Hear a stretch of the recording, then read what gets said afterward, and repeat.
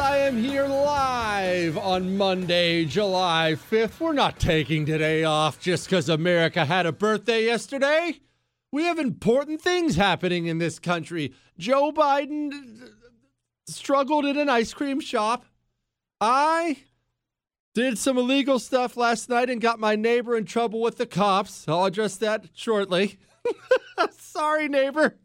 We have Russian submarines going down. Maxine Waters says July 4th is only for white people and the Indians.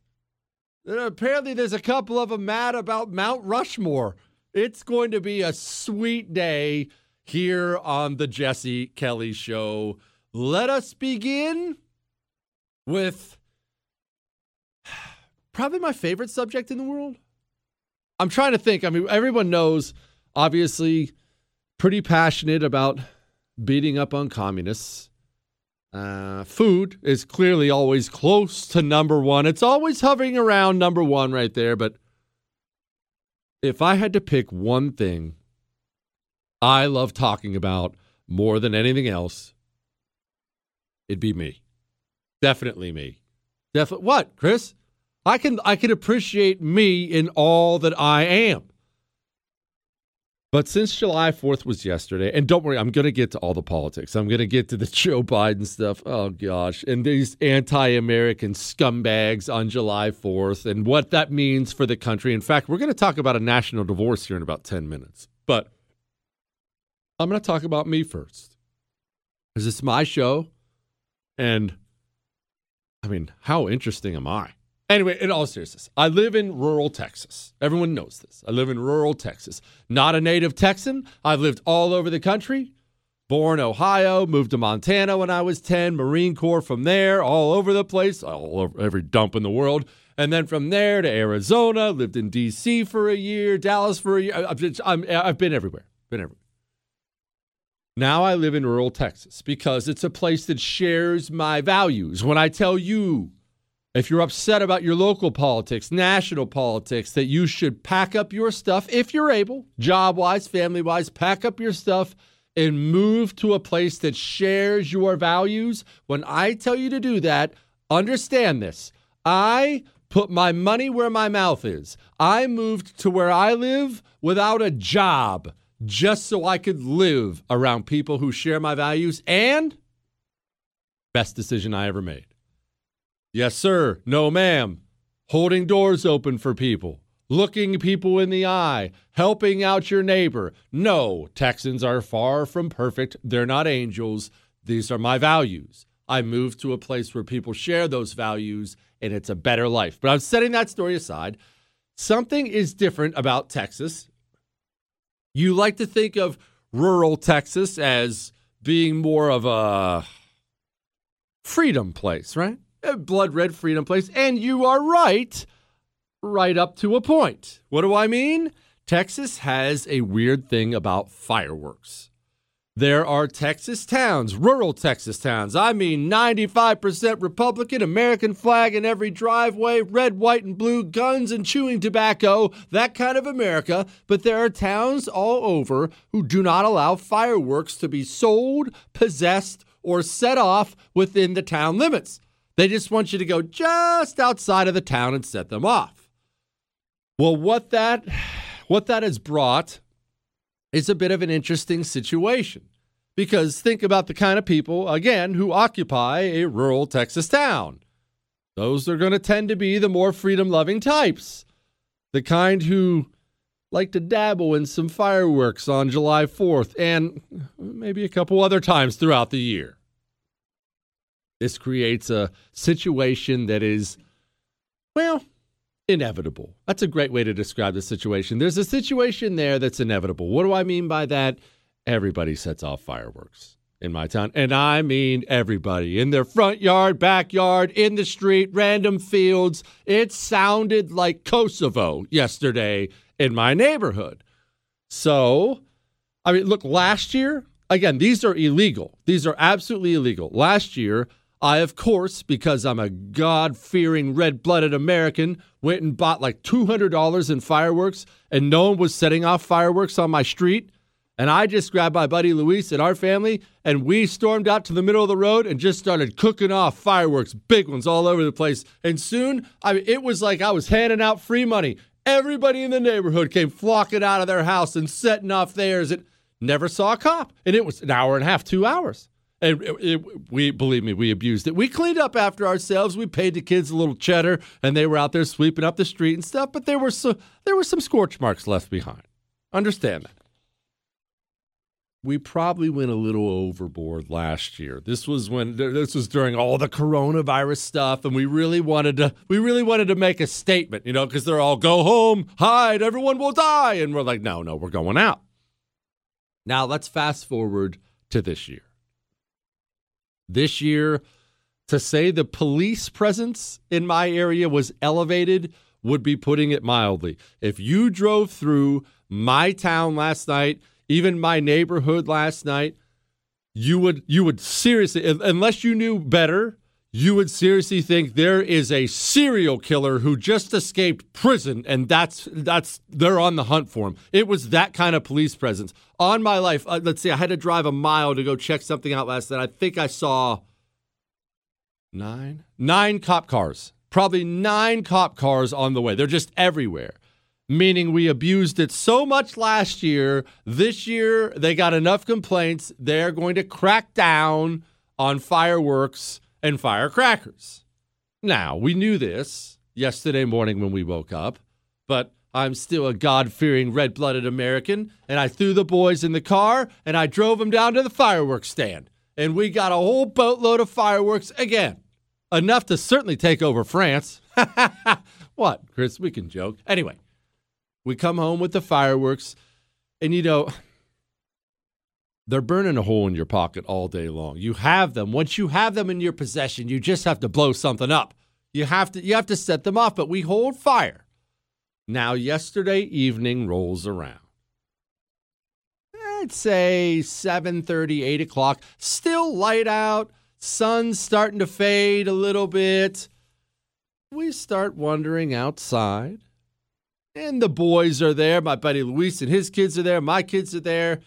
And we just start handing out some low-level firecrackers. The little poppers where you pull the string and it pops, or the snappers, the things you throw on the ground and they just pop. And then the boys, of course, throw them on each other's feet, and then the women get mad and all that. Everyone knows how this story plays out. Everyone's seen this 1,000 times.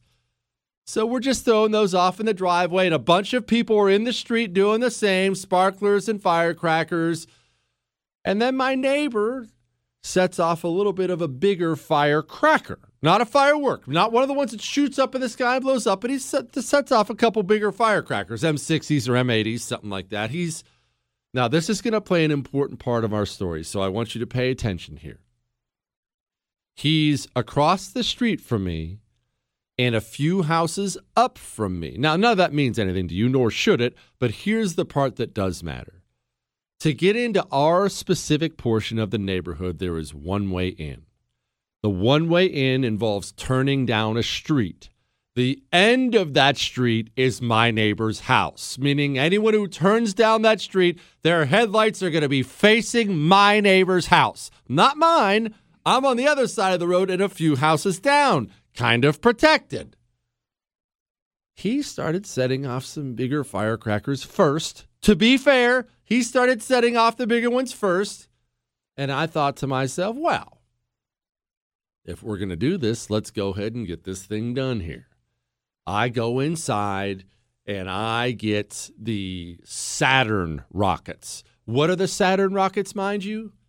It's a box with 100 or 108, I forget what the number is, Saturn rockets. You set it on the ground, and pew, pew, pew, pew, they all go off and explode in the sky. What happened next? Well, we had a little run-in with the law. Hang on. I've got an animal inside of me. Jesse Kelly. You're listening to The Jesse Kelly Show.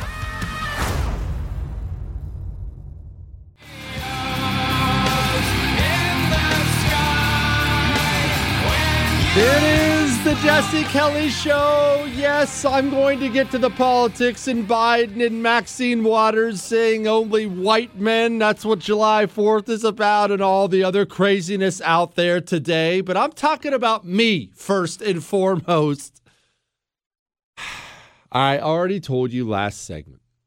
Fireworks are illegal in my town, definitely illegal in my neighborhood. Cops are absolutely everywhere.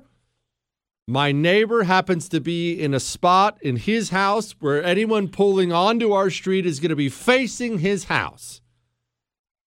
Now, I need to defend myself once again before I say what I did. Everybody was setting off something, kind of low-level firecrackers, some sparklers, things like that. Maybe not everybody, but a large portion of the neighborhood. I thought to myself, well, haven't seen any cops in a while. Why don't we take this up a notch? I go inside and grab the 100-round, I think it was 100-round box of Saturn rockets. What is the 100-round box of Saturn rockets? You simply set it down in the road, light one fuse, and then all 100 of them go off at separate times. They make that phew.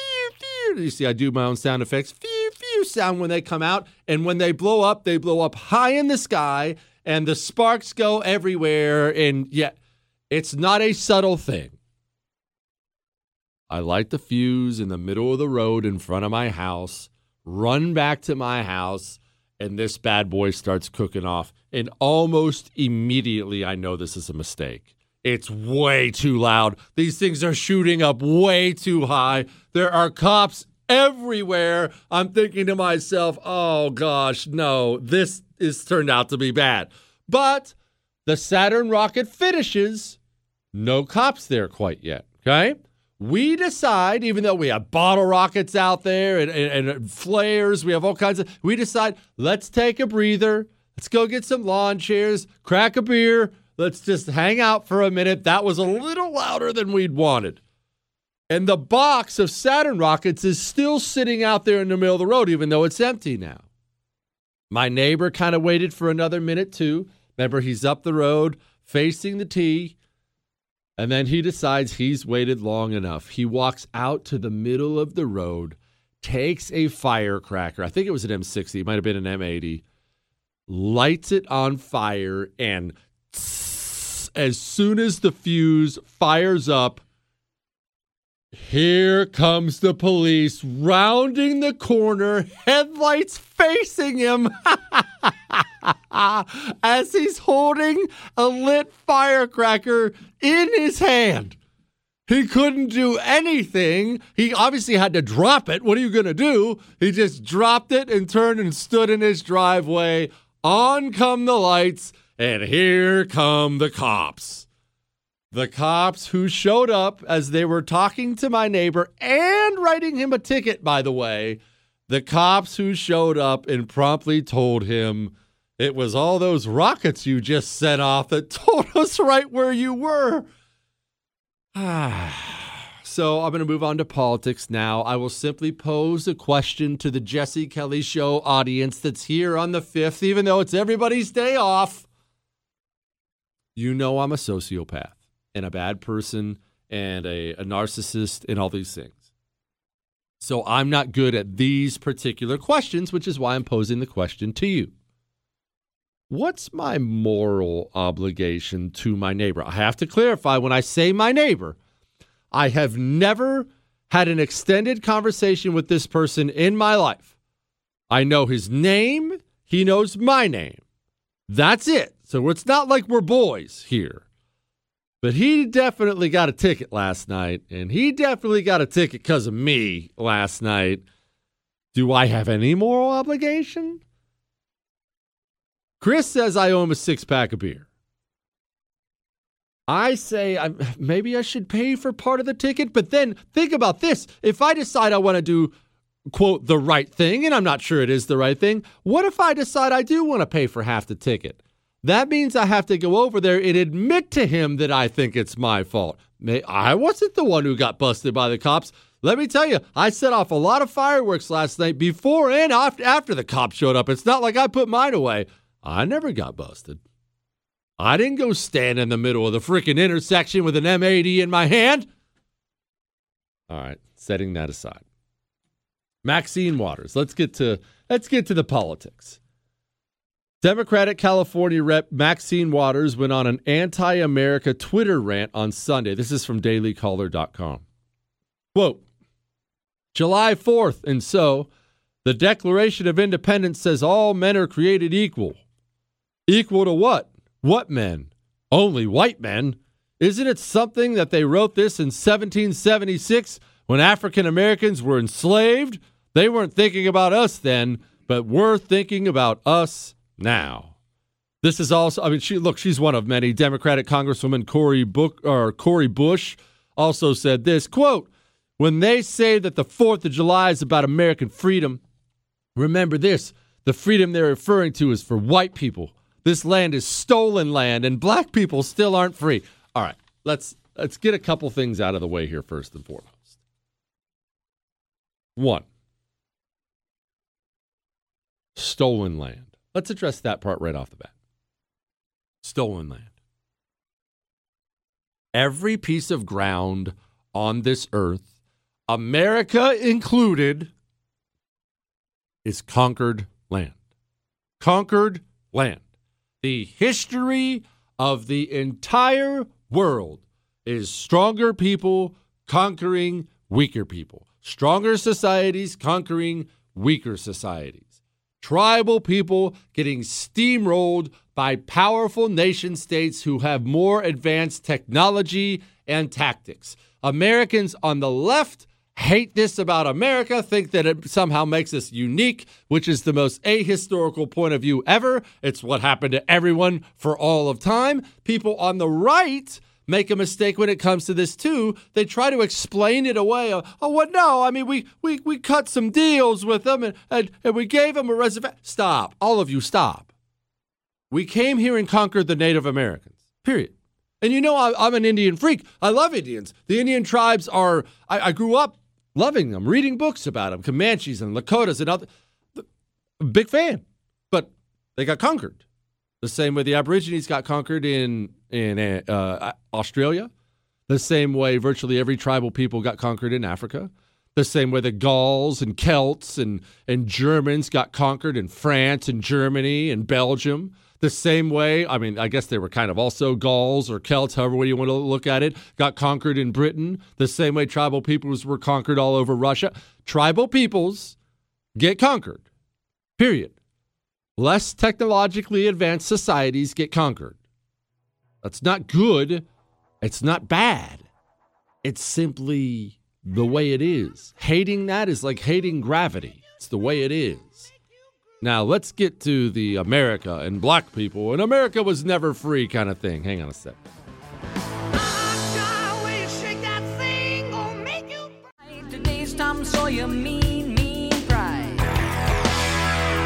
It is the Jesse Kelly Show. Let's get back into the nitty-gritty here. Before I forget, we have Lee Smith, one of the great authors in this country, coming up about 1 hour from now. Lee Smith, he has been all over the things going on around January 6th. He's been all over who is actually running the country, why they're actually running the country. He's all over the FBI and the NSA. Remember all that stuff about the NSA monitoring potentially Tucker Carlson and whatnot? Lee Smith is going to talk to us about all that an hour from now. Back to my thing about Maxine Waters and Cori Bush and all these scumbags on the left trashing America on Independence Day. One, remember, America was conquered the way all lands are. Two, and black people still aren't free. Cori Bush had that to say. The sitting congresswoman had that to say. Makes about 170-some grand a year.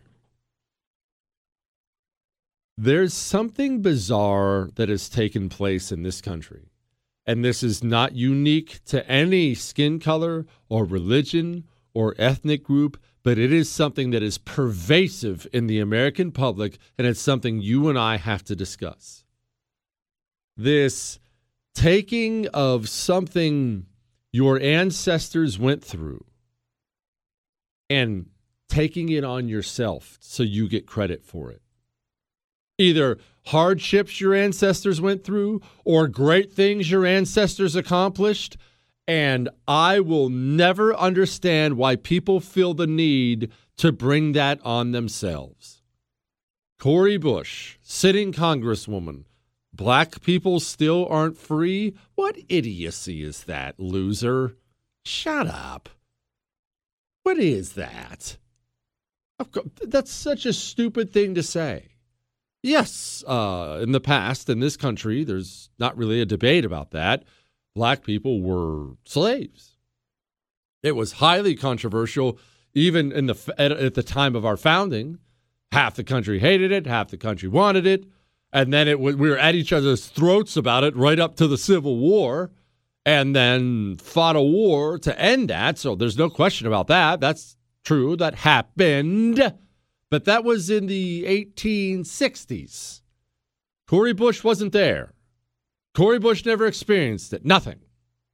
Cori Bush is now one of the most powerful people on the planet as a sitting member of the House of Representatives. So why this need? Why do America? And this is not unique, by the way, like I said, to black people or white people or Asians or Christians or Jews or Muslims.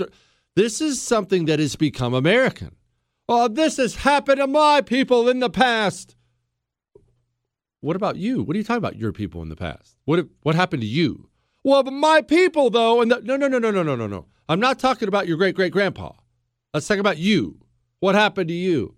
Well, you don't understand. No, I do understand. I'll tell you what I understand. We have a bunch of spoiled brat, unaccomplished losers. Because they're unaccomplished, because they haven't gone through hardship, they want the credit of going through what their grandpa actually went through. But you didn't. You didn't at all. So set this stuff aside. And let's make it really uncomfortable. Because the New York Times ran an article this weekend. I'm just going to paraphrase it because I do the best I can not to read the New York Times. But the New York Times ran an article this weekend talking about how the American flag has become divisive. Some people don't like it. It's divisive. Makes people feel left out. What's a tribe? What's a nation? What is a country? What is it? Let's boil this down to something simpler. What's a tribe? Because a nation's just a bigger version of that, a bigger, more advanced version of that. What's a tribe? Group of people who decide for the sake of their own protection and prosperity, they're going to live together. As one of the conditions of living together, they share common values. They share common values. You must share common values. If there's a tribe somewhere, let's get away from America so this becomes less personal for us. There's a tribe somewhere in Antarctica. We found a tribe down there on the ice. There's a tribe in Antarctica. And they come together. There's 100 of them. And they decide one of our common values is this. Nobody will chew with their mouth open. Every single person in this tribe, it's a common value. We chew with our mouth closed here. And then at some point in time, half the tribe decides, that's stupid. I don't like chewing with my mouth closed. I'm chewing with it open from now on. And yet the common values of the society said chew with your mouth closed. Do you think we're about to have a problem in that tribe? That was obviously a very small, very stupid example of why that tribe won't continue anymore and why the United States of America should get a divorce. I do not say this lightly.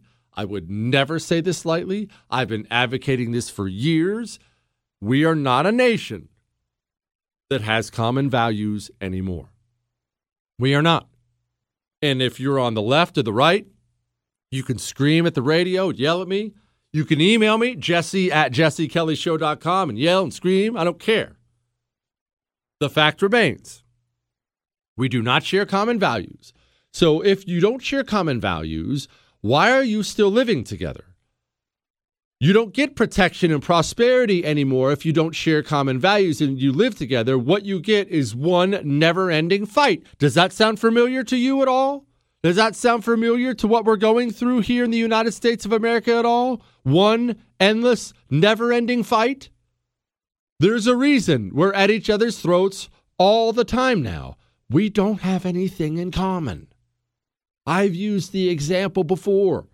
If a father and a mother, husband and wife, they get together, have a couple kids, and the husband wants to move out to the suburbs and get a white picket fence and hold down a 9-to-5 job and play baseball on the weekends with little Timmy and eat apple pie and those things. And the wife, she wants to give the kids up for adoption and go do black tar heroin and tour the globe with a rock band. Whoever's right and whoever's wrong there, they can't be together anymore. There's no common values there. There's no meet you halfway. Well, we'll just do a little black tar heroin and then we'll eat apple pie. That's not how that works. That's where we are now as a nation. And you can blame it all on the left, and that's fine. I wouldn't say you're wrong. Or if you're a Democrat, listen to my voice, you can blame it on the right. That's why I'm not even busy assigning blame right now, even though I'm as partisan as they come. You can assign blame or not assign blame. The truth is, someone wants to go do black tar heroin and somebody wants a 9-to-5 job. We can't live like this. Not together. So why are we together? A nation becomes a cage match if you don't have common values anymore. If half the country thinks the American flag is divisive and a symbol of hate, why are we still living together? Why are we still doing this? Tell me. Tell me. I'm dying to know. Why stay a nation? And before you get way out ahead of yourself and say, that's ridiculous, that's the craziest thing, go look at a map of the world in the year 0, and then a map of the world in the year 1000, and then the year 1500. Nations rising, falling, breaking up into separate nations is the norm. It is the history of the world. It's not abnormal what I'm talking about. It's the most normal thing in the world. Why are we still doing this? We just had... I think the game is actually going on right now. I don't watch women's soccer, so I don't know. I just saw something about it online. They just had Mexico is facing off against the women's team soccer match. They sing the Mexican national anthem. Every single person on the Mexican team stands there proudly. A 98-year-old World War II veteran came out to sing the American national anthem. Members of the American team turned their backs on him. Mexico is a country half run by narco-terrorists, and they can't get clean drinking water. They love their country. Americans, we luxuriate in this gigantic pot of gold and hate the place. We can't keep going like this. Do you want to live with these people? Should you continue to live with these people? I say you should not, and I'm not done on this yet. Hang on. Missed out? Catch up. JesseKellyShow.com.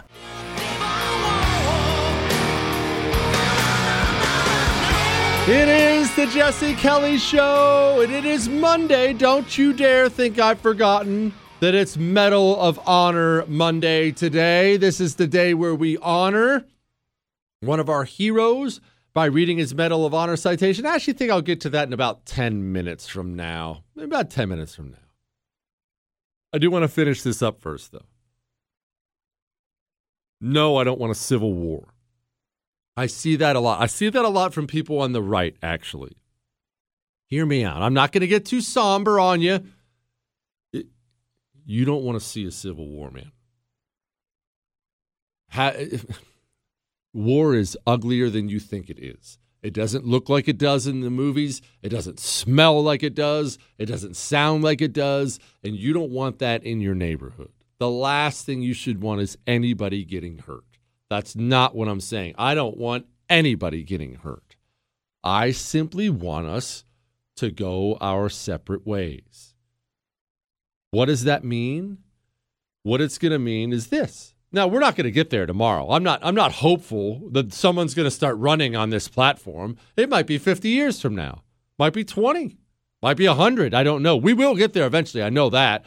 I'm worried how ugly it'll have to be before we get there, but we'll get there. Well, all it's going to take is both sides acknowledging the simple truth that I've just laid out for you right now. We don't get along. We don't have any common values, and we shouldn't live together. Now, what I'll get is, and I've had this before, people will say, Jesse, you say they're communists. They'll never let us go. That would normally be the case, yes. But there is one reason that I am hopeful they will eventually come around and let us go. Guns. The one thing America's communists have never been able to pull off, that they have to pull off in order to put in everything they want, is confiscating the guns of law-abiding citizens. They've never been able to pull it off. They just have not. So that forces their hand. They can only push so hard. They can only do so much. Let's just sit down at the table, as you've seen divorcing couples do, or maybe you've done it yourself. Let's come together. You bring your communist leaders. We'll bring our leaders on the right. Of course, I would be that leader on the right. What, Chris? And then I would have some people help me out with spelling and stuff. But I'll come sit down with the communist leaders. I will be a reasonable person, as everybody knows I am. And we will simply decide who gets the kids, who gets the dog, who gets the house, who gets the fine china, who gets mom's car, who gets all of these things. That's how it has to be now. I don't take joy in that. I'm sure my email inbox is going to be full tomorrow, jesse@jessekellyshow.com. I'm sure it's going to be full, and that's fine. I don't take joy in it, but I think that's where we are. We don't share common values, so all we've done is doom ourselves to fighting endlessly. Why are we living in a nation where we have to argue how many genders there are? Why do you and I have to live in that? That's not. You don't want to live like that. I don't want to live like that. And honestly, the people who believe there are 97 genders, they don't want to live with you and me. Right? They don't want to live with you and me. I don't want to live with you. I think you're insane. You probably think I'm a bigoted monster or something. Okay, that's fine. That's fine. We can call each other all the names we want, right? But let's agree we shouldn't share an apartment. Should we? Why would we share an apartment? If I'm pro-life, and it's something I don't know that I've talked about on the show for a while. I just don't talk about it as much. But I am the most pro-life person in the history of mankind. I mean, way to the right of even pro-life people. Someone like Chris, producer Chris, he's not nearly as pro-life as me. So let's set him aside. But if I'm rabidly pro-life, and I am, and you're one of these Democrats all the time who openly campaign, like bragging about how many abortions have been done, I can call you a demon, and you can say I'm a monster or whatever you can say about me. Okay, that's fine. Let's get the name calling out of the way first. If you believe in post-birth abortion, as many of the most powerful Democrats do, why are you and I living together? Why are you and I living together? There's no common ground there. We're just guaranteeing that we fight all the time in front of the kids. Why are we doing this? We don't have to do this.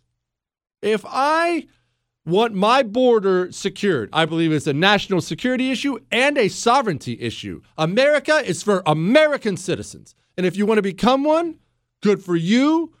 Come here legally, do it the right way. And I believe the border should have a 900-foot wall on it with a moat. I do believe that. Like I said, I'm far right of everybody. You believe the border should be wide open because America kind of sucks anyway, and everyone should just pour in here and wreck the place. Why are we living in the same country? Why are we doing this? There's no common ground there. We don't share any common values. And what's so funny is I'll even have my buddies on the right. I asked one of my buddies on the right one time what he thought. He said, no, we have common values. I said, oh, really? Name one. You know what he did? He sat there like a bump on a log for 30 seconds and said, well, I mean, Everybody wants clean air. That's where we're at. Breathing is a common value? I think not. It's time to do Medal of Honor Monday, and we have some Joe Biden audio. Oh, gosh, it's going to hurt me, but I'm playing it. Hang on.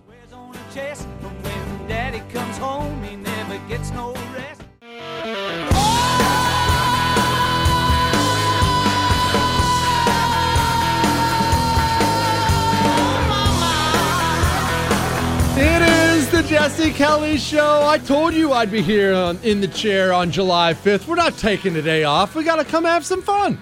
Do we not have an obligation to have some fun? We've got some Joe Biden audio I will play for you here in just a minute. Don't forget, we have Lee Smith coming up about 25 minutes. Great columnist, great author. I don't read very many people. I've subscribed to Lee Smith. I read everything he writes. He's all over this NSA spying on citizens thing. I'm anxious to hear what Lee Smith has to say about 25 minutes from now. But first, as you know, I'm a bad human being. It's a bad show. We don't do anything right on this show. We do one thing all week that's worthwhile. We honor the men who've died for this country. We honor the men who have committed amazing acts of heroism and lived for this country. We do something called Medal of Honor Monday, where we pull a Medal of Honor citation and we simply read it. We read it to honor these men. We read it to honor their deeds. We read it because our culture needs to be completely turned around, where these men are the people, our children look up to. That's why we do Medal of Honor Monday. I have done this one before. It's one of the great Medal of Honor citations of all time. The reason I chose to do it again tonight is his birthday's 2 days from now. So allow us to do the Medal of Honor citation. Buckle up for this one, of one Benjamin Salomon. For conspicuous gallantry and intrepidity at the risk of his life above and beyond the call of duty, Captain Ben L. Salomon was serving at Saipan in the Mariana Islands on July 7, 1944. As a surgeon of the 2nd Battalion, 105th Infantry Regiment, 27th Infantry Division, the regiment's 1st and 2nd Battalions were attacked by an overwhelming force estimated to be 3,000 and 5,000 Japanese soldiers. Let me take a brief pause here. I rarely do this. Let me take just a very brief pause. On Saipan, for those unaware of how that battle went, we had fought and won most of the island. They were down to about 5,000 troops left. And in what had to be the scariest thing of all time, the Japanese essentially decided to do a 5,000-man counterattack, which is just a big bonsai charge. Most of them were out of ammo, and they just charged, and they actually penetrated American lines because there's no way to stop a human wave like that, and it killed a lot of Americans. And that is what's going on here in this story. Anyway, it was one of the largest attacks attempted in the Pacific Theater during World War II.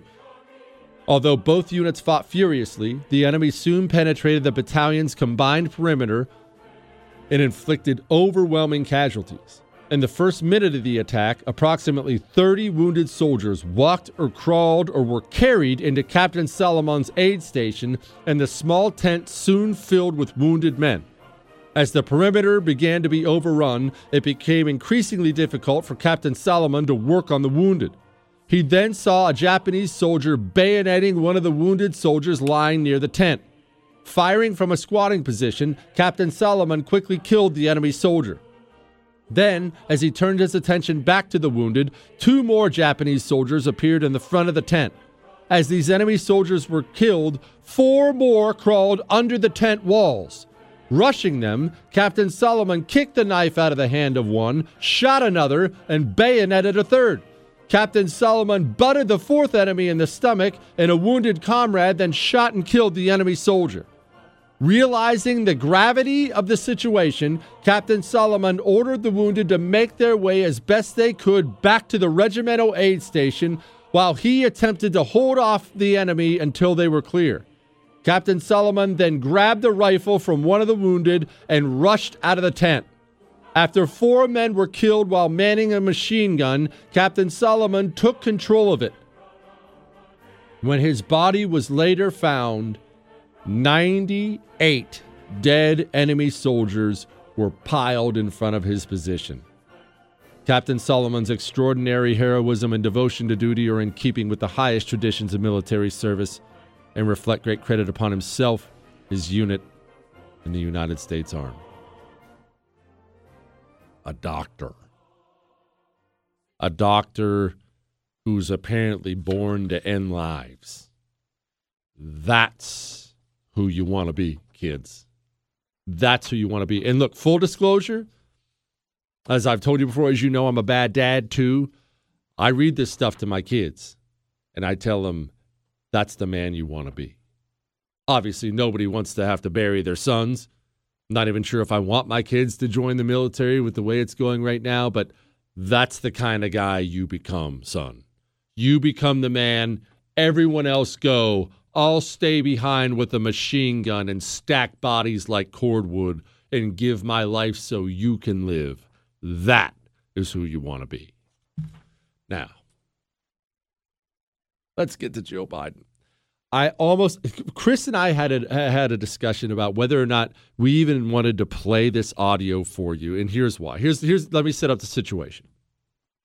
Right now, the system, the media, Hollywood, all these other people, they've decided on one very specific piece of propaganda when it comes to Joe Biden, because Joe Biden's presidency, by any measure, and I mean by any measure, is a complete disaster.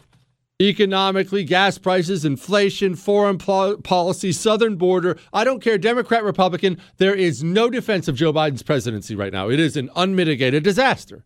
And add in the fact that Joe Biden is a half-functioning adult at best, and everybody knows it. So they've decided on one piece of propaganda, and that's Joe Biden and ice cream. Joe Biden has decided he's going to tour the country everywhere he goes. He's going to stop and get ice cream. The media has decided they're going to cover this, and they're going to gleefully report on the kind of ice cream Joe Biden orders everywhere he goes. Kind of one of those, oh, don't worry about that, everything's on fire. How's the rocky road, Joe? One of those things.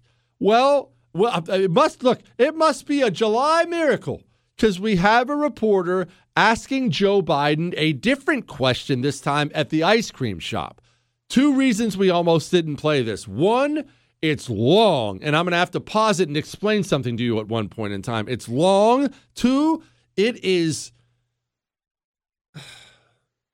physically painful. This man is the president of the United States of America. And just a heads up, before I play this, when I tell you I'm going to pause it, the reason I'm going to pause it is at one point, and you may even be able to hear it, but I don't think so, Joe Biden, as he's trying to figure out the answer to the one real question he got, reaches in his coat pocket and pulls out a note card with the talking points he's been given by his staff.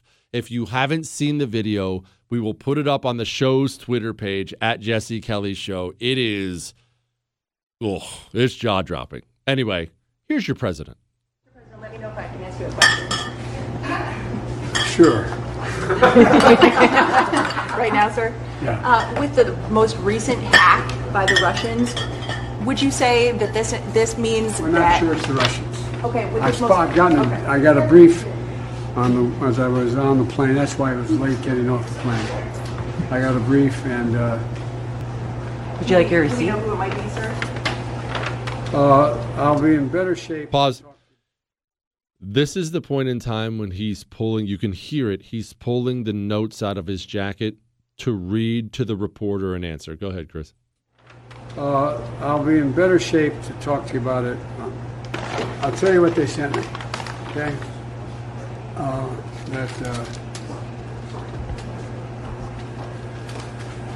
The idea, first of all, we're not sure who it is for certain, number one. And what I did, I directed the full resources of the government to assist in a response if we determine. What else you need? Oh, nothing. You're all set. Okay. And oh, you're all set. Good job, Joe. You get a gold star today. All those pauses, no idea what he's talking about. That person is the commander-in-chief, and he has a really, really, really important role to play in this society. we can't continue on like this.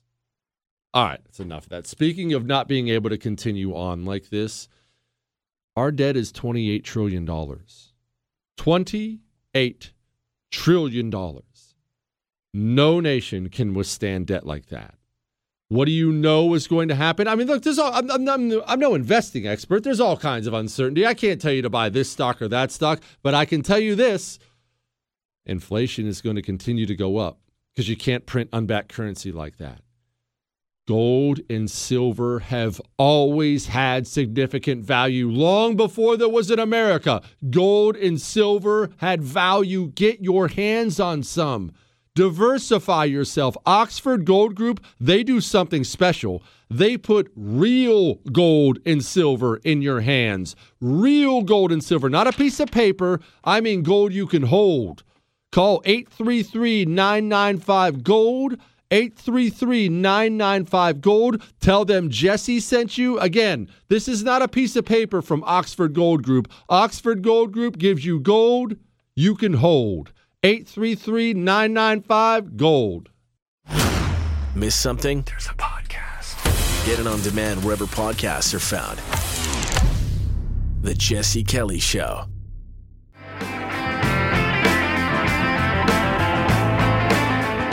I feel pretty good. I'm bloated. I'm sweaty. I just want to lay down and have some water. That was the great Joey Chestnut winning a hot dog eating contest by taking down 76 wieners and buns this weekend. He's feeling a little bloated. I can certainly understand that. All right, before I get to Lee Smith here in about 10 minutes from now, I have to get to a Russian submarine. We have Biden allies working with the communists. And, fellas, why you need to be careful about your next lady. Let's get to some emails. You can email the show anything you want. Jesse@jessekellyshow.com. All your emails go right to Chris. He prints them all off for me. I read them. I will not respond. I get way too many. You're just going to have to deal with that. Your love, your hate, your death threats, your Ask Dr. Jesse questions for Fridays. Those are all welcome on the Jesse Kelly Show. This one's Jesse. This one is Jesse is the closest media host to the late, great Rush Limbaugh. Let's probably tap the brakes a little bit there. He is irreverent to the political garbage spewed from D.C. Jesse fills Rush Limbaugh's radio shoes better than anyone. Again, hold up on that. God bless you all. Please thank Jesse and Jewish producer Chris for the laughs. They are much needed today. If Jesse's most handsome face reads this, you could use my name. The 2 weeks he was away were the longest of my life. Her name's Catherine. Thank you, Catherine. I appreciate the kind words. I don't know about all that Rush stuff. This one's titled, Dear Oracle, I was wondering if you could help me decide how much appearance matters. I was raised in a house where tattoos and ear piercings would be performed by dad, and nobody wanted that. But in this new world, there are people like Tom McDonald who are great on thought but crazy on appearance. Should parents push these individuals onto their kids to inspire them, even though they look like a first grader's art project partner? You can use my name. He says his friend is Justin. All right, this Tom McDonald guy, I've seen pictures of him. He's just, crazy hair, all tatted up, things like that. Does appearance matter? All right. Let's have a chat, kids. I am not one of these long hair tattoo people. Now, none of that was allowed in my house. My dad openly said on several occasions, if you ever come home with an earring in your ear, I will rip it out of your skull. And my dad meant it. And my dad meant it all the way. And so, and this was during that period of time. I mean, I was born in 81. This is that period of time where the earrings on dudes were starting to become, quote, cool, right? Because all the rock bands had them. Guns N' Roses and Def Leppard. Who didn't want to be like those guys? Look at all the chicks they got. I must want an ear. And so, but it just wasn't an option, so I didn't do it. Tattoos were never really discussed. I won't say they were outright banned, but they were never really discussed. I have nothing against tattoos. A couple times in the Marine Corps, maybe a little bit late at night, but a couple times in the Marine Corps, I would go to a tattoo parlor with my buddies who were getting them, and I would consider it, and I even on more than one occasion had one picked out. I just didn't do it because the permanence of it always freaked me out. That just, this is going to be on my body forever. I'm really going to put something on my body forever. Now, that's not a judgment. I don't care if you're painted head to toe. Plus, tattoos on chicks can just absolutely look smoking hot. So I'm not judging well, in the proper proportion, I should say. If you have a spider web tattooed across your nose, we're probably not going to get together. But tattoos on chicks can look hot. So I'm not judging either. Not earrings, not tattoos, not anything. And there's no judgment here. And I would tell you if I did. However, I am going to judge this. If you choose to get a tattoo on your neck or above, I'm not saying you're a bad person. I'm not saying you're an idiot. I'm not saying any of that. I would never say any of that because I'm worse than all of you. What I am saying is this. In an effort to express yourself or whatever it is you're doing, and that's fine, in an effort to express yourself, you are making a conscious decision to eliminate yourself from contention for certain jobs. Now, maybe that doesn't matter to you, and that's fine, too. I can't stress this enough. That is fine. It's not like I'm looking down on you. But when you decide, I really need a skull and crossbones on my neck. Okay. Okay. Do you enjoy being a barista? I hope so. Now, that's probably a little bit mean, but are you ever going to sit in the corporate boardroom of a Fortune 500 company that you didn't start? Probably not. People make hiring and firing decisions based on appearance all the time. All the time. They don't tell you about it. I've been in those rooms. I've been in those rooms with the boss. I've been the boss making those decisions. And I'm telling you, applications for whatever, we're watching you when you get out of your car in the parking lot, and there are judgments made about you before you walk in the door. I'm not saying you have to be Adonis or some dime, but you get out of your car and you look like a slob, like you just slept in your clothes for 4 or 5 days. I've made judgments about you before you hit my door. If you're a lady and you show up for a job interview, and by the way, doll yourself up, look good, please. If you show up for a job interview showing 4 inches of cleavage, I'm not sure if you're going to work here. That's no judgment on 4 inches of cleavage, by all means. It's yours. Do what you want with it. Pays to advertise. I don't care. I'm not here judging. But I'm telling you how life really works is people are going to make judgments based on appearance. I will tell you what I will tell my sons. It's your body. It's your life. Once you're 8, you won't get anything while you're under my roof. Once you're 18, go get what you want. I'm not judging you. If you choose to get a tattoo out of these specific areas, you are, 1, getting the tattoo you want, but 2, you are absolutely making a conscious decision to limit your employment prospects. Look. You better follow Dad's footsteps and be either in construction, which there's nothing wrong with that. There's no judgment here. That's what I did forever. Or, shoot, you better be a radio host. You ain't going to be on TV. I guarantee that. Speaking of radio hosts, before we get to Lee Smith, I told you I was going to do a once-a-week history podcast. That dropped today. We did a history podcast on the Battle of Kursk. And may I just say, I was magnificent. But it's out there today on iHeart, Google, Spotify, and iTunes. Now, we have Lee Smith coming up here in just a minute. The NSA, the FBI, are they really spying on us? Hang on.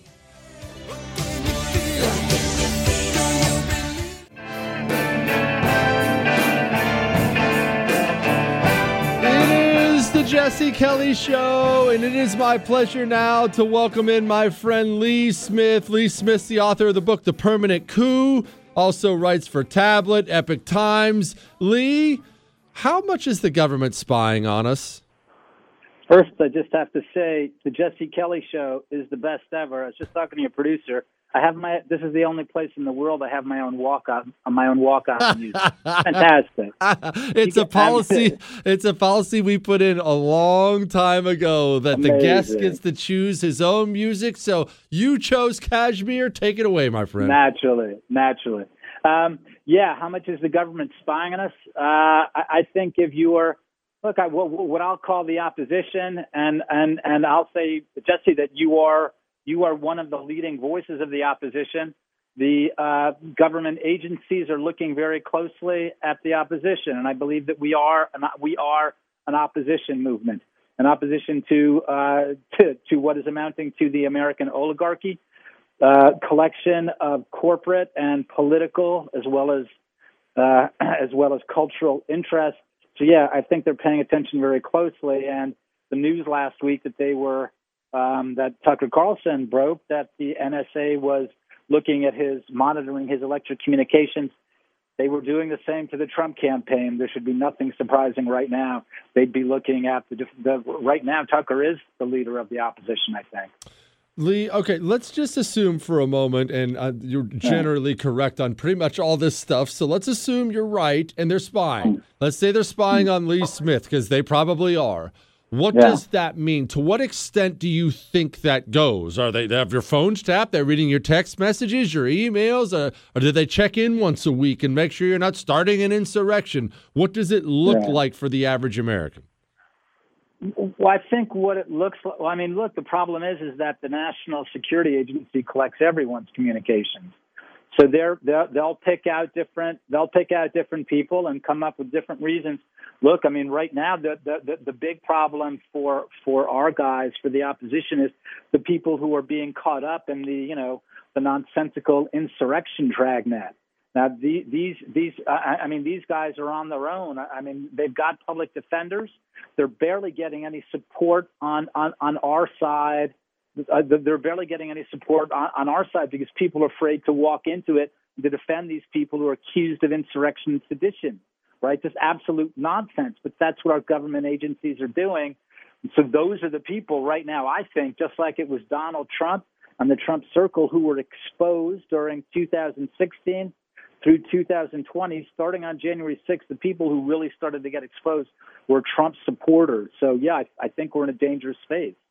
Lee, I in my opinion, this is, and I've said this repeatedly, this is the most dangerous of all the situations we face, is all the government enforcement arms becoming enforcement arms for the left against the right. Are people in power on the right, and I mean elected people, are they aware of this? And don't give me the occasional congressional hearing, because that apparently always doesn't ever go anywhere. Are they aware of how bad this can be? Do you mean are people on the left aware on of the how right? bad this can be, or on the right? Yeah. I mean, given that government agencies are spying on Americans, I mean, this goes back to Hoover's days. I mean, these guys are presumably collecting on everyone on Capitol Hill. This is one reason, I think, why you find so few people who are willing to take on the FBI in spite of their viciousness, their un-American activities. This is one reason why people on the right are scared to take them on. Look at how many journalists, investigative reporters who are working on the January 6th show. I mean, there's Julie Kelly, who is great. There's Darren Beattie at Revolver News. We don't even have a lot of people looking at this incredible abuse of the justice system. So no, I think that a lot of the intellectual and political thought leaders on our side are scared, and that's a terrible disservice to the base. We have to speak out on behalf of them, because in lots of ways these are the people who are getting the Roger Stone knock on the door, right? Early in the morning, 20 FBI agents holding weapons on them. So we need to stick up for our side, our people. If the political leadership won't do it, then we should be doing it anyway. But that's something where we definitely have to step up. Lee, can we rely at all in any way on states, like red states? I tell people all the time to move to an area where you can be at least protected in some way by the force of the law. Does that help? Does everyone need to move to Florida or Texas or something like that? Does that help, or is that just rearranging the deck chairs on the Titanic? No, I think I think that you and I have spoken a bit about this before. I think right now that's the immediate move. Go to where you can build a defensible position and where you are around people you trust and love. I think that's the first move right now. There's probably other moves that will be, that we'll have to try out. But I think that's the important thing right now. Know your neighbors, love your neighbors. Go to, meet them on the softball field, meet them in church, meet them at the bowling alley. So I think that's the most important thing right now. Yeah, go back to your communities. Make sure your community is strong, both in spiritual terms and in physical terms. I mean, these are desperate, these are desperate times. Lee, let's say I decide this can be fixed. This is not beyond repair. America can fix itself. The system is not corrupted beyond being fixable. How does that look? What's step one to getting us heading back in the right direction? And don't tell me elect Republicans. We just had one, and Trump didn't do anything about the deep state. Nothing. Yeah. Oh, no, I don't think there's a way to head back right now. I think that we're kind of in, how to put it, we're sort of in an interregnum. I recommend, if your listeners haven't checked it out yet, an article by Angelo Codevilla, I guess it was last week or the week before, where he's talking about, look, what it comes down to right now is refounding the republic. And that can be a lot trickier and a lot more difficult than founding a country.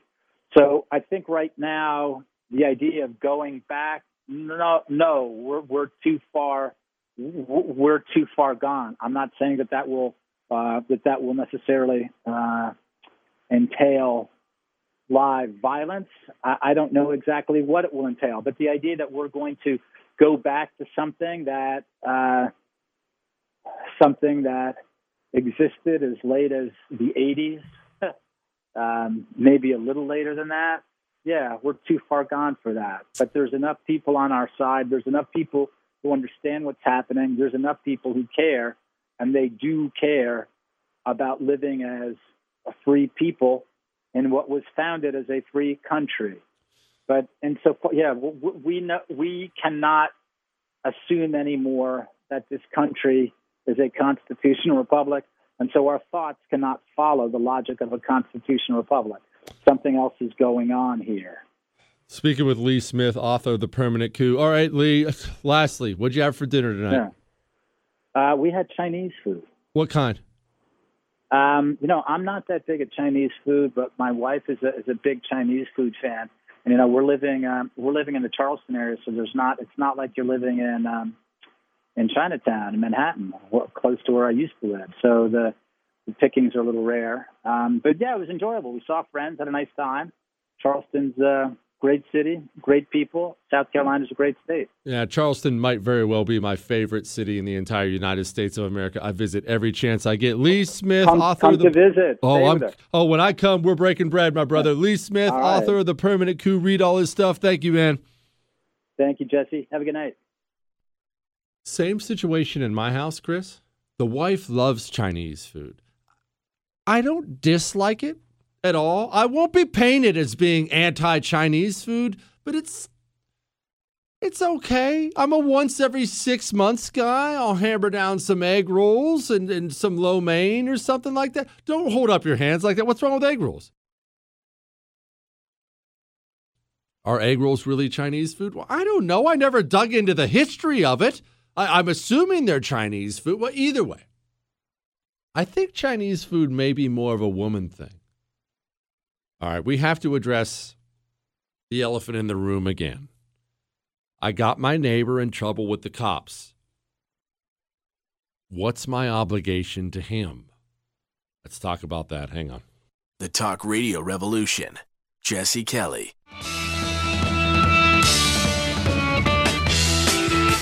It is the the Jesse Kelly Show. I told you we would be here having fun on the 5th. Headline from the Epic Times, January 6th detainees confined 23 hours a day, attorneys say.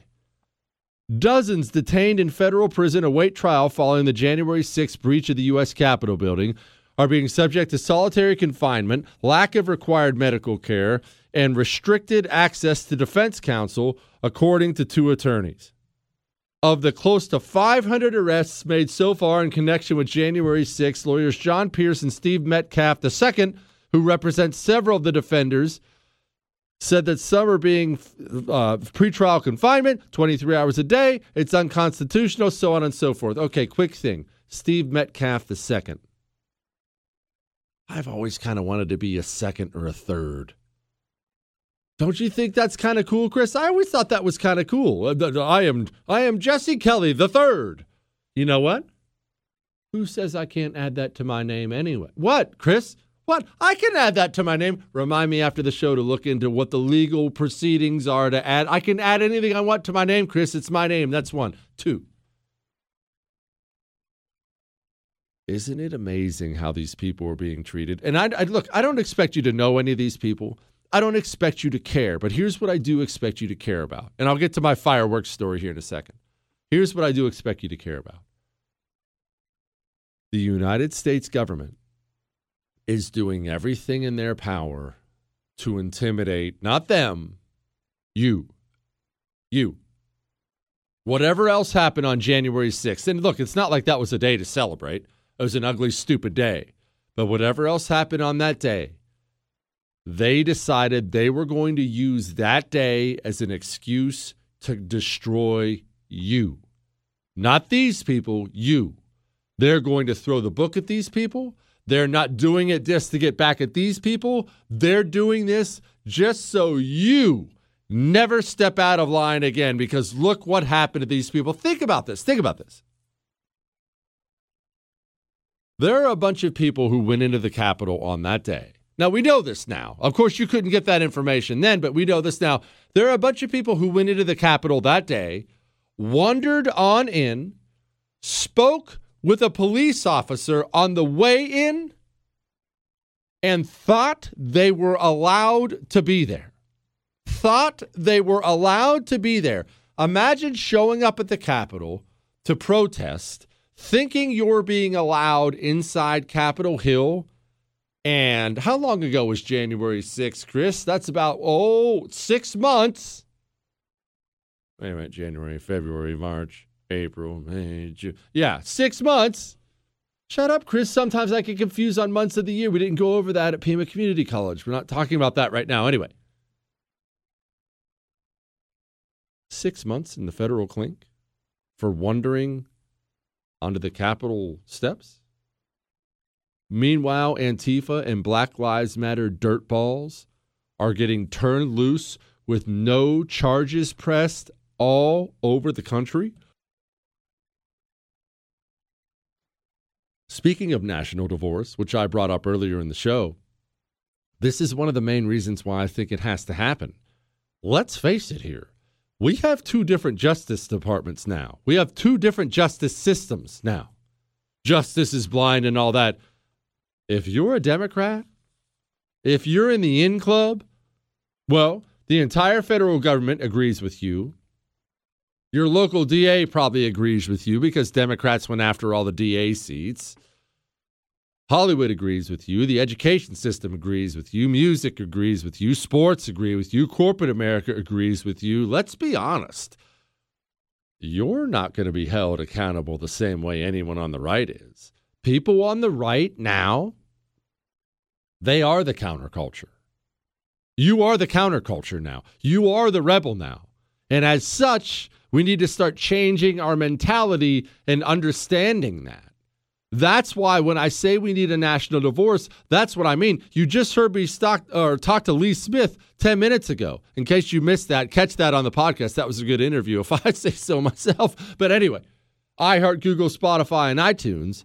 If you missed it, catch it. We have two different justice systems. You need to get somewhere, if you're able to, you need to get somewhere where you and your family can be protected. I brought this up on Friday's show.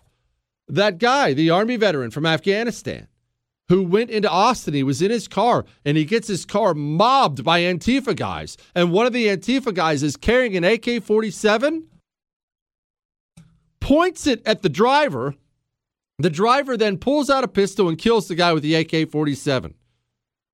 Because it's in Austin, and Austin is basically San Francisco, it just happens to be in Texas, that guy just had to put up $300K in bail, and he's on trial for murder. Murder.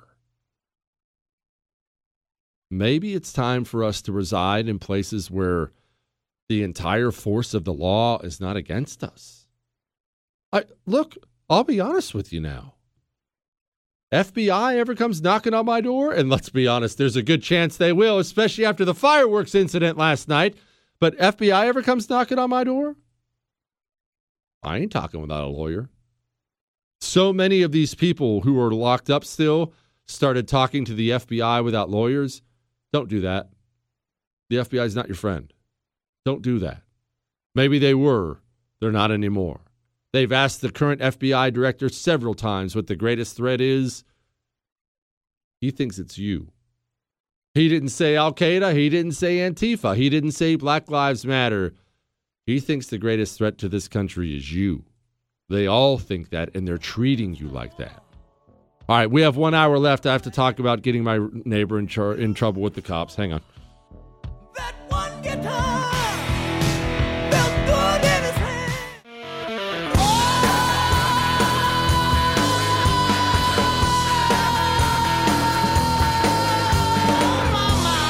It is the Jesse Kelly Show, final hour. Don't think for a second I've forgotten about this Russian submarine. About called it a Russian ship, but wait, is a submarine a ship, Chris? Does it count as a ship?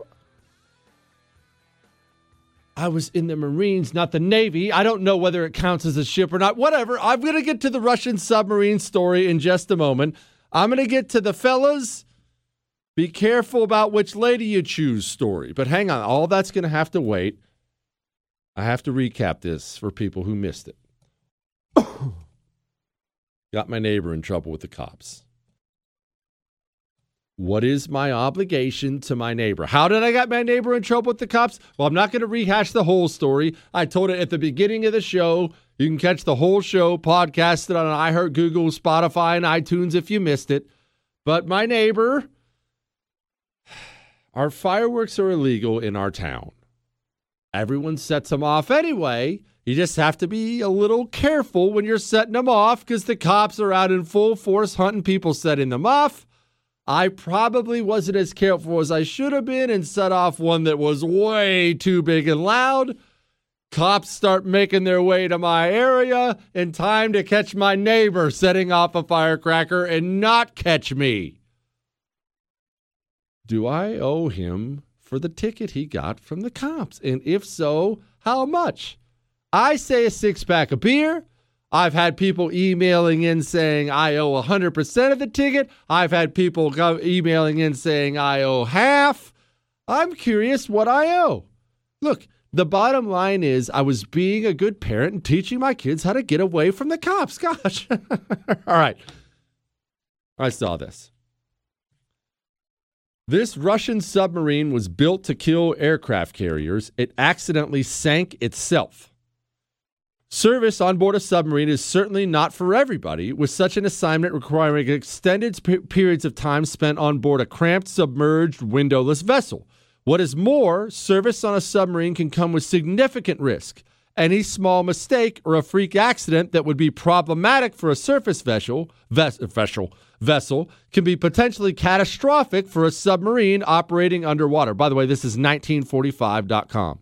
No incident better captures this reality than the freak sinking of a Russian submarine at the turn of the century. Pause. Let's talk about me. I was on a submarine one time.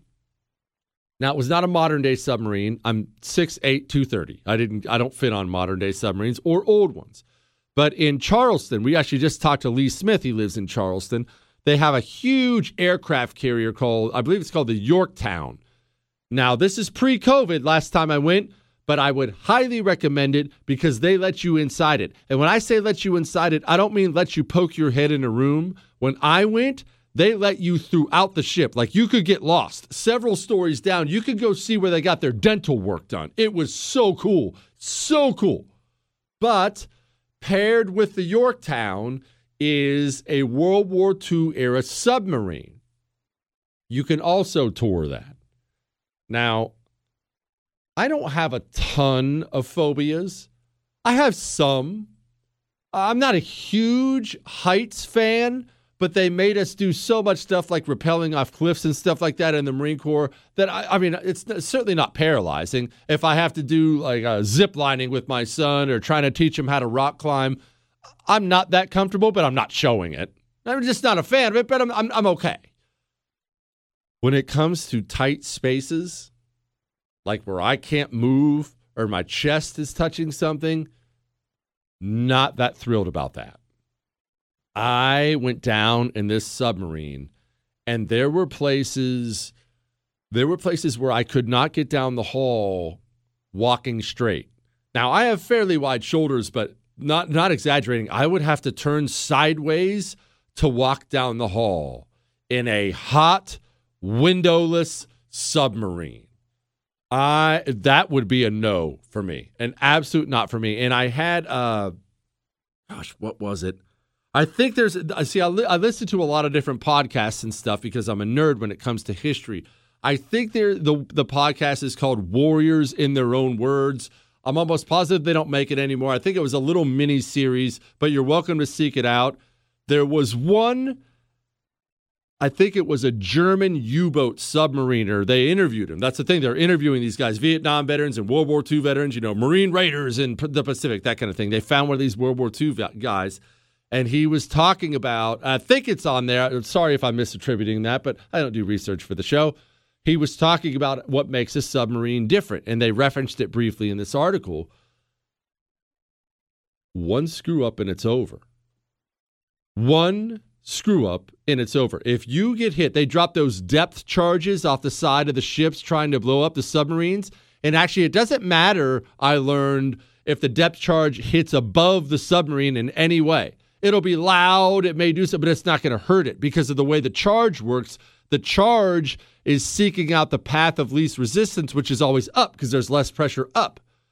But if you get one underneath you, it's over. And the way he was describing it, it was freaky even hearing him describe it. It's not like you take one hit and you're like, oh, that's bad. We better be careful. You take one and it's over. Yeah, you're underneath the water. You take one hit, one serious hit, you're all gone. Like that. Submarines are a no-go for me. Anyway, back to this one. It's called the Oscar class. Prior to the dissolution of the Soviet Union, the Soviet military spent considerable effort trying to devise effective counters for the threat posed by the United States Navy's aircraft carriers, whose range, versatility, and onboard armament made them a significant threat to the Soviet military. So what they did was they came up essentially with these Oscar-class submarines. Now, the problem is maintaining them. You see, one thing we lose sight of, and it's easy to lose sight of it because you don't think about it unless you've ever been on a submarine. One thing you lose sight of, if an aircraft carrier has a problem, even has an explosion, a fire, something really bad, they're probably going to be okay. Or even if the ship is going down, as long as it's not wartime and you're getting repeatedly hit, you're probably going to get in the lifeboats and get on the radio and hang on for a couple days, boys. Help's on the way, and you'll be fine. In a submarine, one mistake like that, and you're all dead. When your submarine, quote, breaks down, oops, forgot to replace the oil, you're all dead now. Dead now. Speaking of Russia, this is from yahoo.com. Massive ransomware attack may impact thousands of victims. Just weeks after President Joe Biden implored Vladimir Putin to curb cybercrime, a notorious Russia-linked ransomware gang has been accused of pulling off an audacious attack on the global software supply chain. Revel, the R-E is capitalized, and then the V-I-L is, I don't know. They're hackers. I'm not a computer nerd. I don't know what they're saying. Revel, the group blamed for the May 30th ransomware attack on the meatpacking giant JBSSA, is believed to be behind the hacks on at least 20 managed service providers who provide IT services to small and medium businesses. That's more than 1,000 businesses who've already been hit. Why? Why would Vladimir Putin do this? I mean, he was just warned by the President of the United States. He just sat down with Joe Biden, and Joe Biden, remember Joe Biden came out and told us, this better stop. This better stop. Well, let me tell you something. If you're Vladimir Putin and you sit down with this man, are you intimidated? I'll be in better shape to talk to you about it. I'll tell you what they sent me, okay?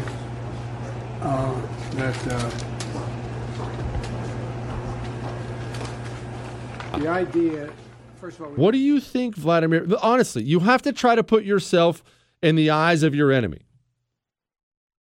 What do you think a man like Vladimir Putin, clearly a type A personality, clearly somebody who wants to gobble up as much power and resources during his life as possible, he's one of those types, one of those Stalin Mao types, no question about it. What do you think Vladimir Putin thinks when he sits down with Joe Biden? Let's have a frank conversation about that. Hang on. Is he smarter than everyone? Who knows? Does he think so? Yeah. The Jesse Kelly Show.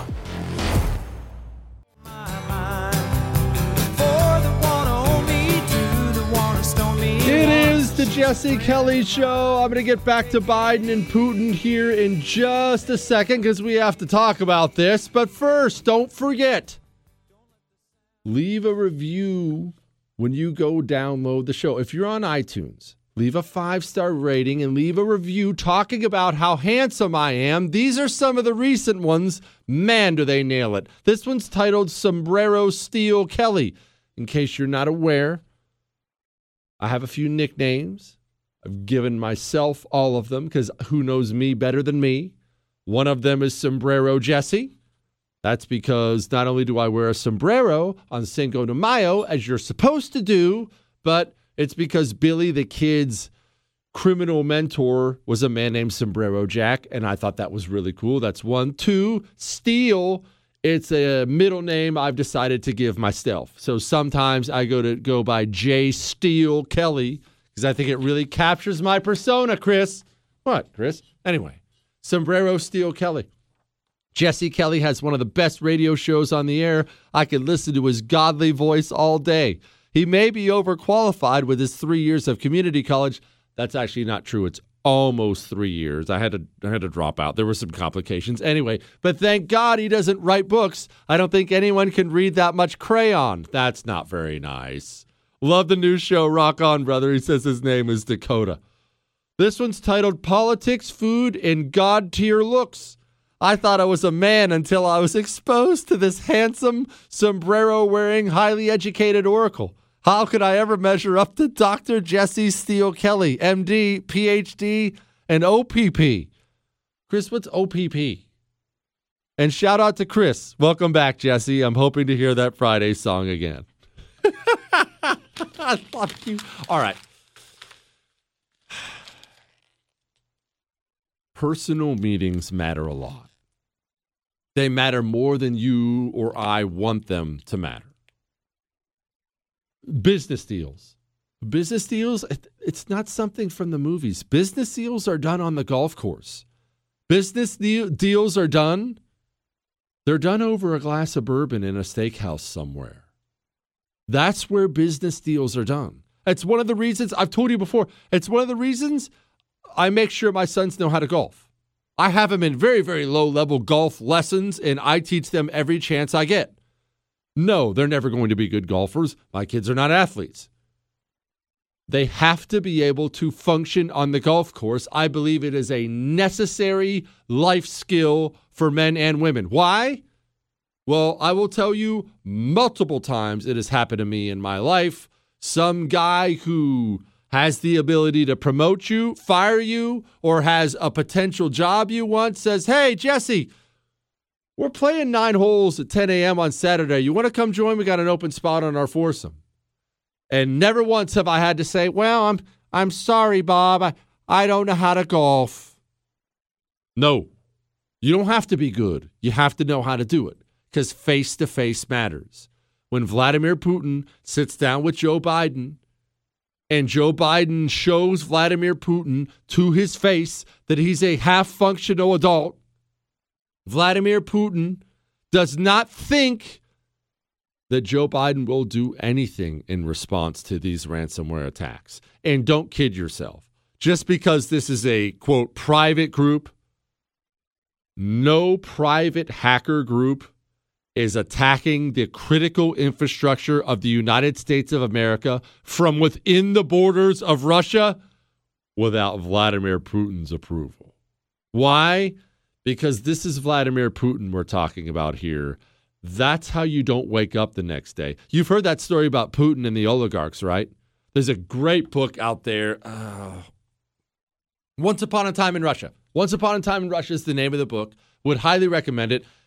If the author happens to be some communist or something like that, don't yell at me. I'm not selling my friend's book here. I've never met the guy. I don't know anything about the guy, but I know I read the book and it's great. It's a fascinating book about how Russia transitioned from being communist to trying to be capitalist, and it turned into a total disaster. It ended up with just a bunch of oligarchs that owned every bit of the country. So you had, a few guys on the top turning into the wealthiest guys in the world as they took over all the industries that had formerly been run by the government. That's the gist of the story. Well, there's a great scene in the book, and I'm going to mess some of this up because it's been years since I read the book. There's a great scene in the book about Vladimir Putin getting elected the first time, and he calls all these billionaires out to some secret meeting at some secret military bunker, and Putin has all these gigantic, scary KGB Spetsnaz types. I mean, total Russian stereotypes, scars on their faces and all that around him. So these guys know I'm not in a safe place. And Putin simply calls all these oligarchs around and says, you were running things before. I'm running things now. I'll let you keep some of what you have, but you're going to do what I say when I say it. And I've got a big stick, and I'm only going to have to swing it once. And it wasn't long after that. These oligarchs started getting found on their yachts, hanging from the shower rod. He's having these guys murdered in hotel rooms across the globe. That's the kind of man we're dealing with here. We are dealing with a killer. Vladimir Putin is a killer. Russia's capability militarily, no, it's not ours. I'm not saying that. Would never say that. But they are very, very capable of putting real pain on us and very capable of flat out dominating most other countries in the world. When Joe Biden sits with Vladimir Putin, a predator, a human predator, and Joe Biden gives him the, I don't know, I can't think right now. Come on, man. That may work on the American public. That may work on the American media. When Vladimir Putin walks out of a meeting like that with Joe Biden, I can almost see his mouth watering, thinking to himself, oh, this is going to go just fine. I can do whatever I want. Why would Vladimir Putin stop these ransomware attacks on our critical infrastructure? 1, they're hurting us. 2, what have we done in response to these so far? Nothing. Not a single thing. In fact, we've extended a hand to Russia. That's the kind of situation we're in. And the problem is, this thing can manifest itself in darker ways. What if the next ransomware attack? What if it's on one of our power grids? What if it's even 24 hours long? Do you have any idea how many people would die if we lost power for 24 hours? And these people have this capability like that. And we have a president who's a doddering old fool. All right, we're going to talk about British royalty. Not that I care. Hang on. Back in the USSR.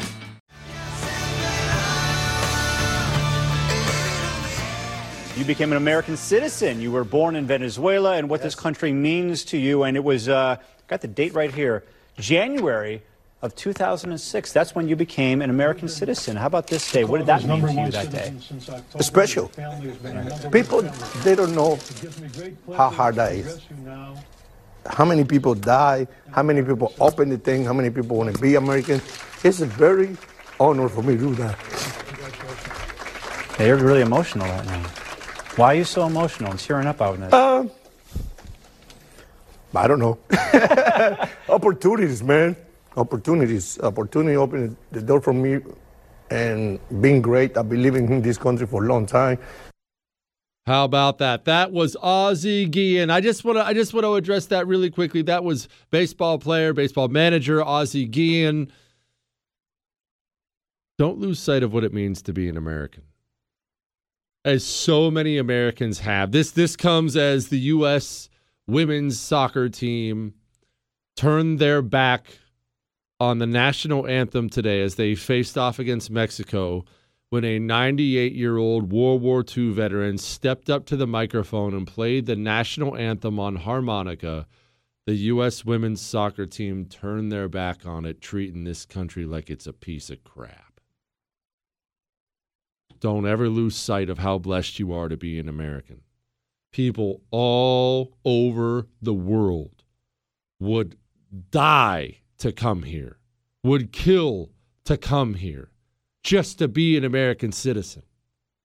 You have it, assuming you're in America. I understand we have a big European following now and Canadian following, but if you're an American citizen, appreciate what you have. No, you know what? No matter what. Whatever citizen of whatever nation you have, take pride in your country.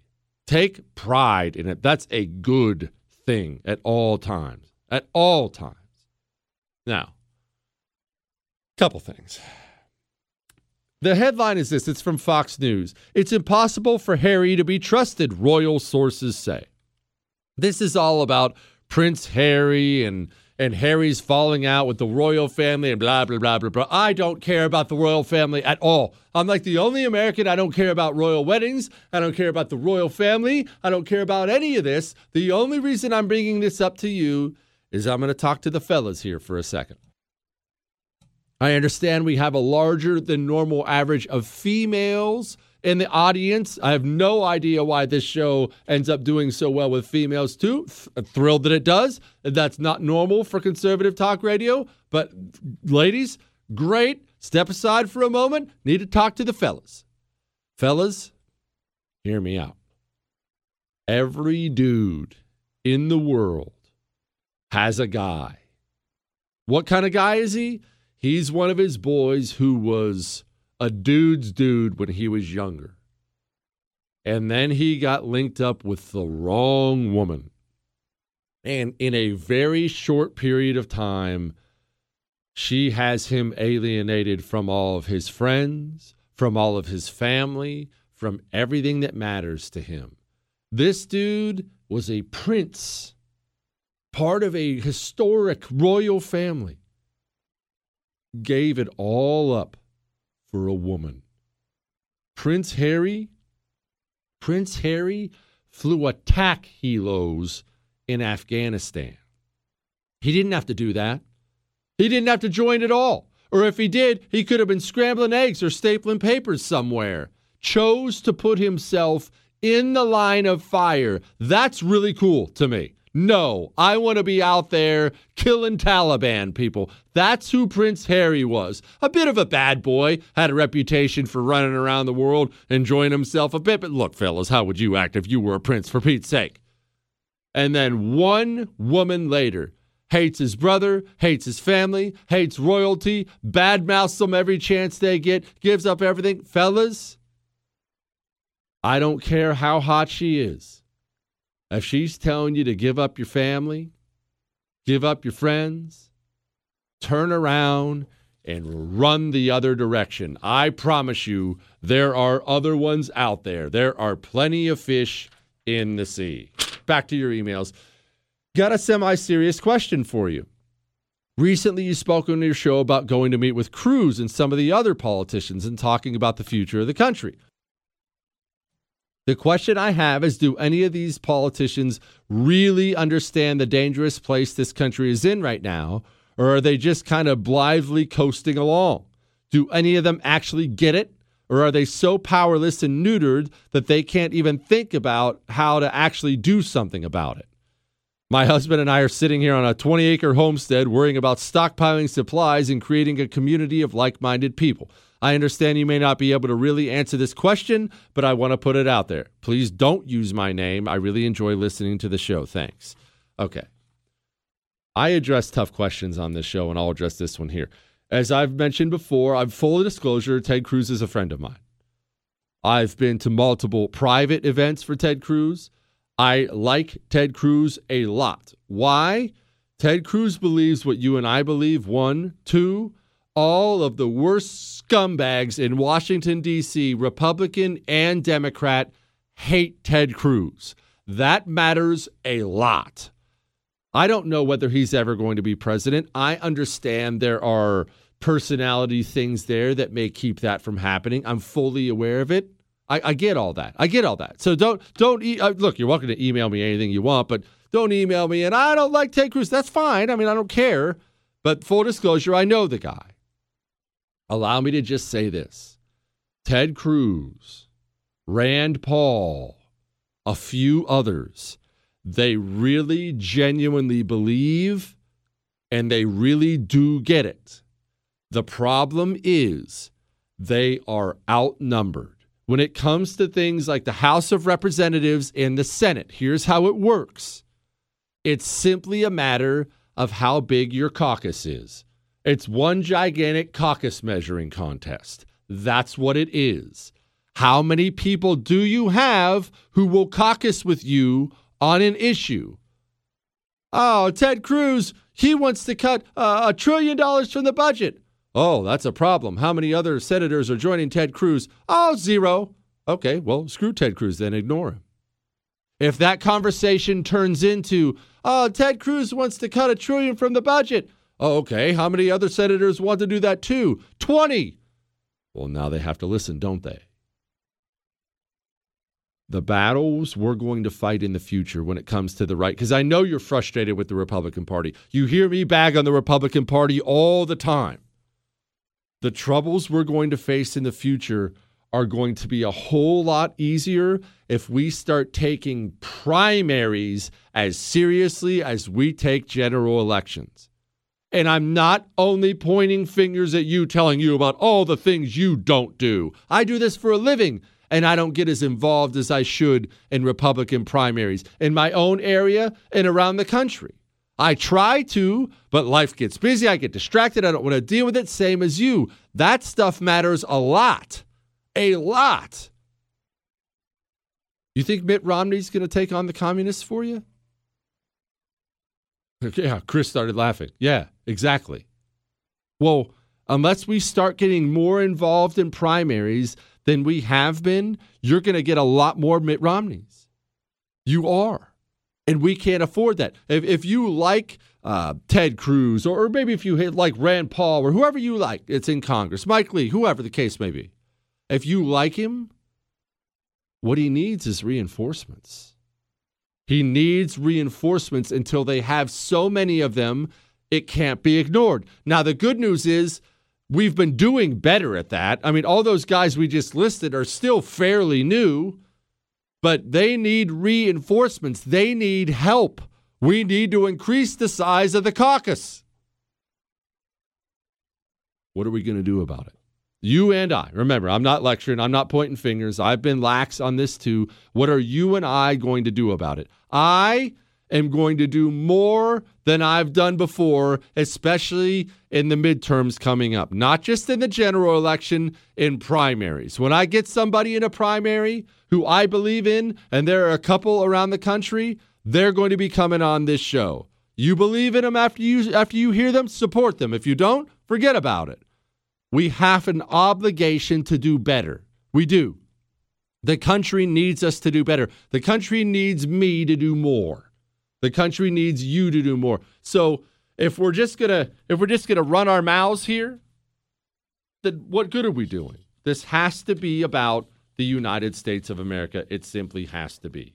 Now, speaking of United States of America, I could talk to you all day long about how much I love my MyPillow Giza Dream sheets. And I do. Everyone knows that. It's something I told people before I started telling people that on the radio. I have MyPillow pillows. I have MyPillow sheets. I have MyPillow slippers. I mean, it's just the best quality stuff in the world. Let's set that aside. Although I do have to mention 2 for 1 low price. That's the deal right now on Giza Dream Sheets if you use the promo code Jesse. 2 for 1 low price plus free shipping. Promo code Jesse, MyPillow.com, 2 for 1 low price, plus free shipping with the promo code Jesse. But hear me out here. Have you seen how they've attacked Mike Lindell at MyPillow? The big box stores won't even carry his products because of how he fights for America. Now, let me ask you something. If you need something, if you need a pillow, if you need sheets, if you need a mattress topper, if you need any of this stuff, are you going to be purposeful with where you spend your money? Or are you going to fund the people who hate the country? I need to be more purposeful. So do you. Go to MyPillow.com. Click on the new radio listener specials. 2 for 1 low price plus free shipping. MyPillow.com. Don't forget to use the promo code Jesse. The Jesse Kelly Show. On air and online at jessekellyshow.com.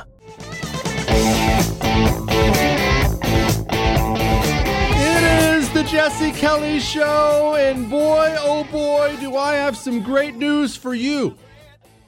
You can get back to normal. You can get back to normal in your life. I mean, wait a minute. No, you can't. You can't. Okay, you can't, but you can. Wait, you can just get a vaccine. Oh, wait, you got the vaccine? All right, good. Now, you're probably going to need a booster shot for the vaccine. Oh, sorry about that. What's that, Bob? There's a Delta variant? Oh, no. Oh, wait a minute. This mixed messaging out there. This was on the BBC, and I have to tell you, I had to laugh. 1, I had to laugh. 2, let's be honest. This accent's kind of hot. We're not currently in that kind of lockdown. We have a lot of freedoms. We aren't yet back to the situation where we were before the pandemic, but we're still in a pandemic. The reason we've had to delay the most recent opening is because the government allowed a new variant that was more transmissible, more severe, and more resistant to vaccines to establish itself in this country. So with Alpha variant, we could have got away with vaccinating most of the population with 1 dose, which we would have done in June. But now we have to wait till we've got to 2 doses, and we aren't there yet. So that's the situation. I mean, no one wants to be in this situation, but that's the way it is. And just because we don't like it, well, I can't quite see why that means I'll finally let everyone else get sick. I'm going to fully admit here the accent was a bit distracting, and I didn't actually gather in everything she said just then. But setting that aside, that professor wants you to stop whining about lockdowns. The professor who's not going to miss a paycheck. Hey, there's nothing we can do about it. Suck it up. It's a Delta variant. Haven't you heard there's a Delta variant? We're all going to die. I'm so sick of that garbage. All right, it's the final segment. So as we do on the show, it's time for us to get to headlines we didn't get to. And as per usual, there were a lot because I got distracted once or twice on the show. FoxBusiness.com. Suez Canal Authority says deal is reached to free seized vessel. I know I'm a bad person. I still think it's hysterical that a ship got stuck in the Suez Canal and basically screwed up the economy of the entire world because one person screwed it up. And not only is that hilarious, I think it's hilarious they flat out seized the vessel. Yeah, you can have your ship back when we come to some kind of an agreement. That's the kind of spite that I respect. Headline. Top Biden, this is from freebeacon.com. Top Biden allies worked for a group with close ties to the Communist Party in China. Well, yeah. The Venn diagram of Chinese influence and the Biden crime family is just one circle. The Biden family? I don't care that he seems like a nice old guy who eats ice cream. The Biden family, they have a lot of ties to China. Really, really ugly ties. You realize Joe Biden's son, Hunter, still has not divested from China? He still has money, lots of it, with a group tied to the commies in a Chinese company. No worry, there's no conflict of interest there. This is FoxNews.com. Moderate Senate Democrats still undecided on Biden's ATF pick, nomination at risk. This is the problem for Joe Biden, because Joe Biden spends all of his time picking out his favorite puddings from the White House kitchen. He's not actually in control of his administration. A bunch of full-blown communists are in control of his administration. So they're putting forth picks like the ATF nominee, this idiot Chipman. This guy is a gun-grabbing lunatic. I don't think we've had an ATF guy that crazy since they went storming in Waco, burning people to death. This guy is a nut job, and yet he gets nominated to lead the ATF. That never happens if Joe Biden is a functioning adult. But he's not, because the inmates are running the asylum while Joe sits by the fire with a blankie on his lap, sucking on a Werther's Original. This is NY Post and New York Post, nypost.com. Majority of Americans disapprove of Biden's handling of border, poll shows. Again, I don't want to be that guy who points a finger at people, but you're shocked about how Joe Biden's handling the border? You're really shocked about how Joe Biden... I mean, I don't know about you. My watch says it's July 5th. I swore we just had an election in November. I have the IQ of a bar stool, and I knew Joe Biden's policy because I listened. I would, in fact, make sure that we immediately surge to the border. All those people are seeking asylum. So you're mad now? Why weren't you mad before you walked into the voting booth? Headline from Red State: Media embarrasses themselves slobbering all over Biden's ice cream choices in Michigan. I addressed this earlier on the show. This is a coordinated propaganda effort. When you have a half-functioning president and a presidency that has been an unmitigated disaster from start to finish, you can't do anything but change the story. This whole, what kind of ice cream are you getting, Joe? Oh, that's a cool-looking waffle cone. All this is the media knowing they can't afford to ask tough questions because there aren't good answers out there. All right, if you missed any part of the show, the whole thing's podcasted. We also dropped my separate history podcast today on the Battle of Kursk. I would highly recommend that. We'll be back tomorrow to have a blast. That's all.